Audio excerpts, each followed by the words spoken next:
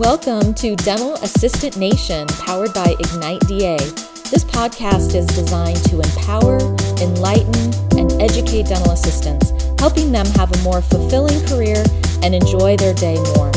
Join us as we tackle some of the hottest topics in dental assisting. Now, here's your host, Ignite DA co-founder, Kevin Henry. Welcome to this episode of the Dental Assistant Nation podcast, powered by Ignite DA. My name is Kevin Henry. So thankful that you've joined us for a few minutes here as we tackle an interesting topic today, and one that I found quite interesting to see the reactions as we talked about this weekend, and we're going to get into that in just a moment. But first, want to bring on my guest. Somehow I tracked her down. My wife, my best friend, and also one amazing dental consultant, Dana Johnson. Hello. Hello. Yes, you found me outside planting the spring flowers. I know. And I said, hey, come on in. We need to talk about this. So Dana and I just had a great couple of days in Victor, New York, just outside of Rochester. And we spoke at the Patterson branch there, and CareCredit brought us in. We had a great time of team building and interesting conversations, and I talked in the morning about, team building and empowerment. In the afternoon, Dana talked about the numbers, because that's really her bread and butter and one of her passions. And one of the things that you talked about that I noticed the crowd kind of get a little edgy about. Yeah, they were squirming in their chairs a little bit. They were. and this included the dental assistants in the room, and that was the fact that you said anybody in the practice should be able to collect money from the patient. I believe that 100%. Yeah, I believe collections is a team sport, and I don't believe that it should just fall on the front office, the financial coordinator or the office manager. I think that collections should be viewed from the whole office, and I think that everybody should participate. Everybody, even the doctor. Yeah, which a couple of doctors, it was very interesting to watch their reactions whenever you said they should learn how to use a credit card machine. Oh, yeah, that doctor in the back of the room. Yes. Yeah. But I think that let's boil it down for the dental assistants here, because obviously that's our target audience with this podcast, why we call it Dental Assistant Nation. But again, the dental assistant should be able to collect money, in your opinion. Yes. But I also know that goes against sometimes what I hear out there, that dentists don't want their assistants involved with money. Well, I think there's a difference between, being the one that presents money and the one that is able to collect it. I think that a lot of us, assistants don't usually go into the field because they love doing presentations or negotiating treatment costs or checking on insurance benefits. I mean, that's typically not what the assistants like to do, and I don't blame them. I mean, it's a pain. Yeah. And so I'm not saying that they should be the ones doing the presentations. However, I do have a lot of dental assistants that do their own treatment presentations, and it works fantastic. But I do think that the dental assistant should know what the expected copay is for today, so that they don't excuse the patient out of the room and excuse the patient out of the office without making that payment for the day. Because you tell the story about you were in a practice and saw a patient walk out who owed an insane amount of money. Yeah. I had the dental assistant walk the patient up to the front.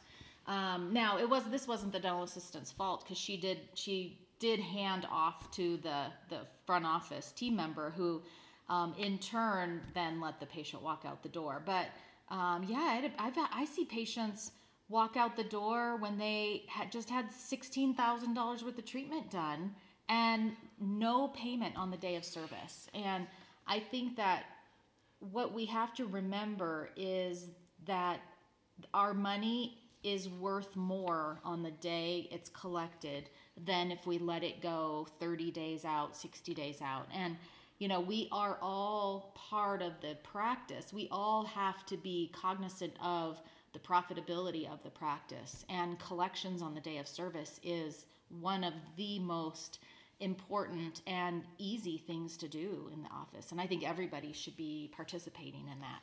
Well, and if you've listened to this podcast before, you've heard me talk, you know that I'm a firm believer that the dental practice is a business and should be run like that. And that's one of the things that we're talking about. And I want to make sure that our listeners understand whenever you're talking about collecting money, you're talking about the copay. You're talking about it's not like you're turning them upside down and jingling all the change out of their pockets here, No. But really, it's that $35, $40 copay sometimes even. It could be a $500 copay. It could be a $5,000 copay. Yeah. Especially with the dental assistant, because they're the ones that are in the treatment room. They're doing the big cases, or they're doing the crown prep or the fillings or the implant surgery. So they're the ones that usually have all their patients have a copay. Some kind of an out-of-pocket that day, if it hasn't already been collected, and so I think that it's important that the front office team, if they're the ones that are doing the treatment estimates, that they're communicating what that copay is to the rest of the team. Now that could be on the appointment, somewhere they need to communicate what the copay is, so that the patient doesn't get dismissed out of the office without that copay being met. Because the assistants, patients, are the ones that have the largest money due that day. Yeah. Yeah. So is this something that they communicate while the patient is in the chair? Maybe the front tells the back, hey, by the way, this person has a $40, $50, $500. Usually what I would say is that it usually happens in the morning huddle. So if the office is having a morning huddle, which you should be, like I said, the morning huddle is like breakfast. You don't skip the morning huddle. And usually it's definitely communicated in the morning huddle. You could communicate it non-verbally on like a route slip or a visit form, or if you could communicate it just by it being on the appointment somewhere. You could use walkie-talkie, however you communicate it. I think it's important that the assistant know, okay, I'm doing a crown prep today. My patient has a $500 copay for today, and I know that this patient has to stop at the front desk because they owe money today. Now, what do you do if the front office team is with patients? Okay, This is where it gets a little tricky. So, your front office team, maybe you have 2 people at the front desk, maybe you have 5, If they're all with other patients, they're on the phone, they're doing things that they're not available. Then what does the assistant do? Right. Do they sit them in the waiting room? Well, the patient may sneak out the front door. Oh, absolutely. You never know what they're going to do. They may sneak into the bathroom and then slip out the back door. So that's why I think, if the normal protocol is the front office collects the money and they're all with other patients, then why can't the dental assistant collect money? Yeah. I think that anybody should be able to collect money. And I think you should do a little in-service on how to run the credit card machine. Well, and it's also one of those things that, if you go back to the dental practice being run like a business and you relay that to a Starbucks or a Target or anywhere else, imagine going in and paying for your coffee and then walking out. That doesn't happen. Yeah. Ordering your coffee and then walking out. Right. Yeah. Somebody in there, and it may not always be the cashier, another barista may hop in there to do it. So, you've got to think of things like that. And for some of you, this is a very uncomfortable conversation because either you don't like talking about money, you don't like handling money, you don't like dealing with money at all. But yet, if you're going to work in a business, this is a key part of running a business properly as well. Yeah, we have to remember that we're a team. And if my dental assistant needed my help turning over a room, I always work the front desk. And if my dental assistant needed me to turn over a room because they were running a little bit behind schedule, I would have no problem turning over a room. So I've learned how to put gloves on. I know the protocol for turning over a room. And I would have no problem stepping in and helping with doing that. And I feel collecting money is kind of the same thing. If my front office team is tied up and I have a patient that I'm dismissing, I know that they already have their next appointment scheduled, and all I have to do is collect $500. It's pretty black and white. Yeah. Well, okay, so let's play the scenario that an assistant's listening to this and he or she's going, that sounds great, but my dentist would never allow me to do that. That's the front desk's responsibility, not mine. What? So what I would say to your doctor is, doctor, if so, throw out this scenario. And I threw this out on Friday. Let's say the patient has a $2,000 copay, just for example, because I already know the math. If that patient leaves and does not pay the $2,000 that they owe today, and the front office isn't able to collect it until 30 days past due. So let's say 30 days goes by, and the front office still hasn't been able to collect that money. That money now is only worth $1,800 to the doctor. He's already lost $200 just by letting that patient walk out the door. Yeah. If that money goes 60 days past due, so the front office now is not able to collect that $2,000 in a 60-day time period, now that money's only worth $1,600. So your doctor has now lost $400 of that money. Well, and it's not just the doctor, it's the Right. business. It's the business. And Exactly. you know, like we always say, if the business does well, you're going to do well also. And if you're losing $400 to $600 a patient walking out because you're uncomfortable talking about money, Yeah. that's a problem. Exactly. So I think, maybe showing your doctor that, I'm very concerned about the profitability of our practice. And I know that if I collect the money today, that money is worth more to you. It's more money in your bank account. And that's important to me because I'm a part of this business. And all I have to do is run a credit card. I can do that. Yeah. I'm perfectly capable of doing that. And so I think if we show the doctors how important it is to collect on the day of service and show them some of this decline in appreciation of their money, I think that they would be totally on board. Well, and assistants, you've got to remember that one of your jobs to grow your career, to grow your stature, to grow the respect for you in the practice is to come up with ideas to help the business, to impact the bottom line, to show why your worth is more than what you're getting paid. And this is a perfect example of that.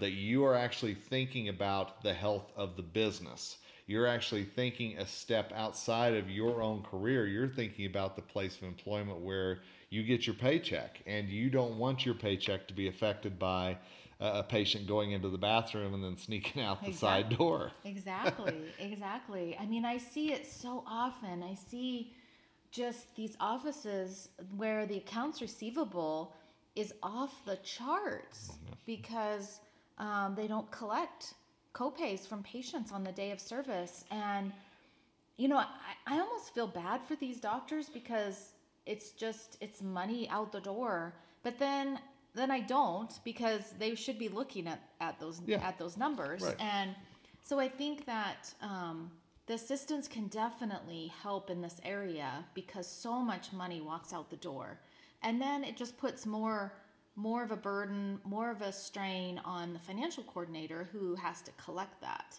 So, why not involve your entire team and just train the assistants, train the hygienists on how to collect money, and give them some great verbal skills. They can do it. They're smart. They're resourceful. They want to help. And again, this kind of falls into that arena of you need to take the bull by the proverbial horns and saying, hey, doc, what about ...